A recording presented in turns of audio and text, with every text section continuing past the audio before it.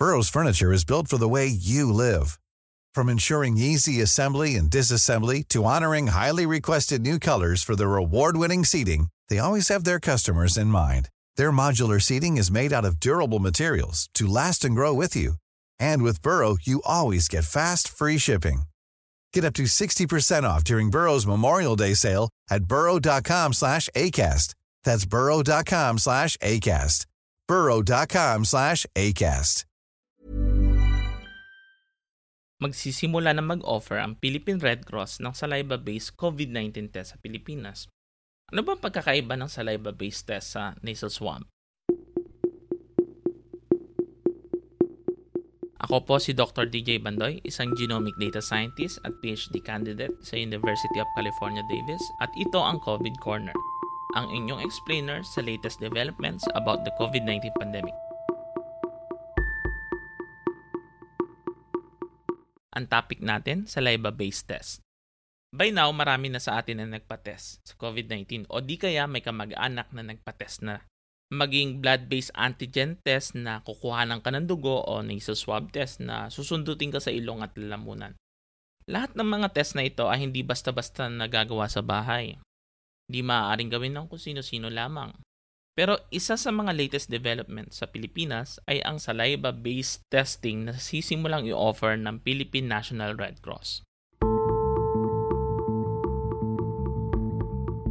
Bago natin pag-usapan ang advantages ng saliva testing, alamin natin kung saan ito nagsimula.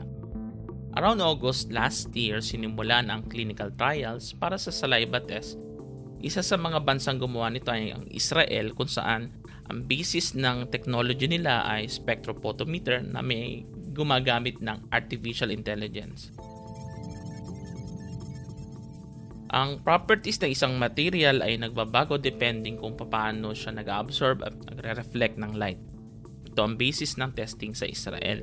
At ang isa sa advantage nito ay within a second ay malalaman na kung ang isang tao ay may COVID-19. Pero hindi lang sa Israel sinubukan ang saliva test. Pinag-aralan din ito ng Yale University at noong August nabigyan sila ng Emergency Use Authorization, ang tinatawag na Saliva Direct Protocol para sa COVID-19 test. Meron ding mga saliva testing na na-implement sa UK at iba pang bansa. But this is not the first time na ginamit ang saliva test. Ginamit na ang test na ito para sa iba't ibang klase ng hormonal diseases at sa infectious disease tulad ng Helicobacter pylori na nagkakos ng ulcer. Pero porke ba kinukuha ang sample sa dura ay naiba na ang test sa mga lab? Hindi. Isipin natin na yung COVID-19 ay nakakakalat sa aerosol transmission to the mouth and the nose. Ito rin yung daan kung saan sila pumapasok sa katawan. Bagamat iba-ibang route ng collection ng sample, nasal or saliva man, sa RT-PCR pa rin ang tuloy. Ano ba yung PCR? Ang PCR ay polymerase chain reaction. Ito yung proseso kung saan pinapadami ang kopya ng nucleic acid or yung genetic material ng virus. So kung may coronavirus sample, ito ay pararamihin hanggang kaya na siyang ma-detect. Napakaliit ng virus, hindi nakikita ng mata kaya kailangan paramihin para ma-detect. Mas mabilis ang RNA extraction kapag gagamitan lang ng proteinase K, isang uri ng enzyme at may mataas na temperature or heat treatment, kumpara sa nasal swab test na gumagamit ng mas maraming steps sa pag-extract ng RNA. May pagkakaiba ba ang nasal swab at saliva-based test pagdating sa accuracy? Based sa mga study, halos pareho ang performance ng dalawang sampling method na ito. In fact, sa Pilipinas, around 98.11% ang accuracy ng saliva test. Imagine natin si George ay nagparty sa Baguio to promote tourism. Nag-alala siya baka nahawa siya ng COVID-19 at naisip niya magpapasaliva test siya. So magbubook muna sa website at magpapaschedule. Based sa schedule, for example, 9 a.m. ang booking ni George. So 30 minutes before siya magpa-test, hindi na siya pwedeng A, kumain, B, hindi na rin siya pwedeng uminom, C, hindi na siya pwedeng mag-gargle, at D, bawal na siya mag-smoke or mag-vape. So kagaya ng mga medical test, may mga information na dapat alam natin at dapat hindi tayo basta-basta susugod sa mga testing center. Siguraduhin muna na nag-o-offer sila ng saliva test at mas mabilis ring lumabas ang results ng saliva testing at maaaring pagdating ng hapon ay may resulta na makukuha si George. Ano ba ang mga advantages ng saliva testing? Una, mas convenient ito kaysa sa nasal swab. Masakit masundot ng pang-swab sa nasal swab. Dudura ka lang sa isang tube at isasubmit mo na ito. Hindi na kailangan ng isang fully trained healthcare worker sa pagkuha ng sample. Ikaw na mismo kaya mong gawin ito. Pangalawa, mas mura ang saliva testing ayon sa mga report, nasa 1,500 to 2,000 pesos lang. Kumpara sa 3,800 to 5,000 ang price range ng swab testing.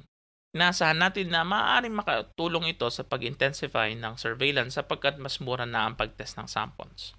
Pero teka, importante pa rin ang quarantine period. 14 days, maaari kasing negative ka sa test. Ito yung tinatawag na nasa incubation period, may virus ka na sa loob ng katawan pero hindi pa nadedetect. Hindi guarantee 100% na negative ka wala ka ng virus.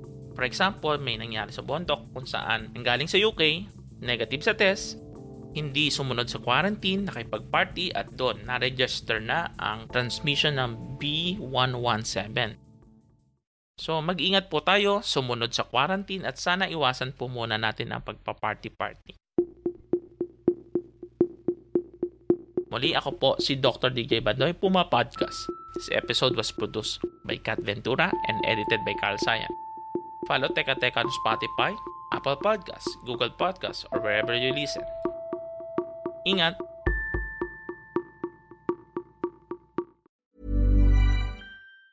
Planning for your next trip? Elevate your travel style with Quince. Quince has all the jet-setting essentials you'll want for your next getaway, like European linen, premium luggage options, buttery soft Italian leather bags, and so much more. And it's all priced at 50 to 80% less than similar brands. Plus, Quince only works with factories that use safe and ethical manufacturing practices. Pack your bags with high-quality essentials you'll be wearing for vacations to come with Quince. Go to quince.com/trip for free shipping and 365-day returns.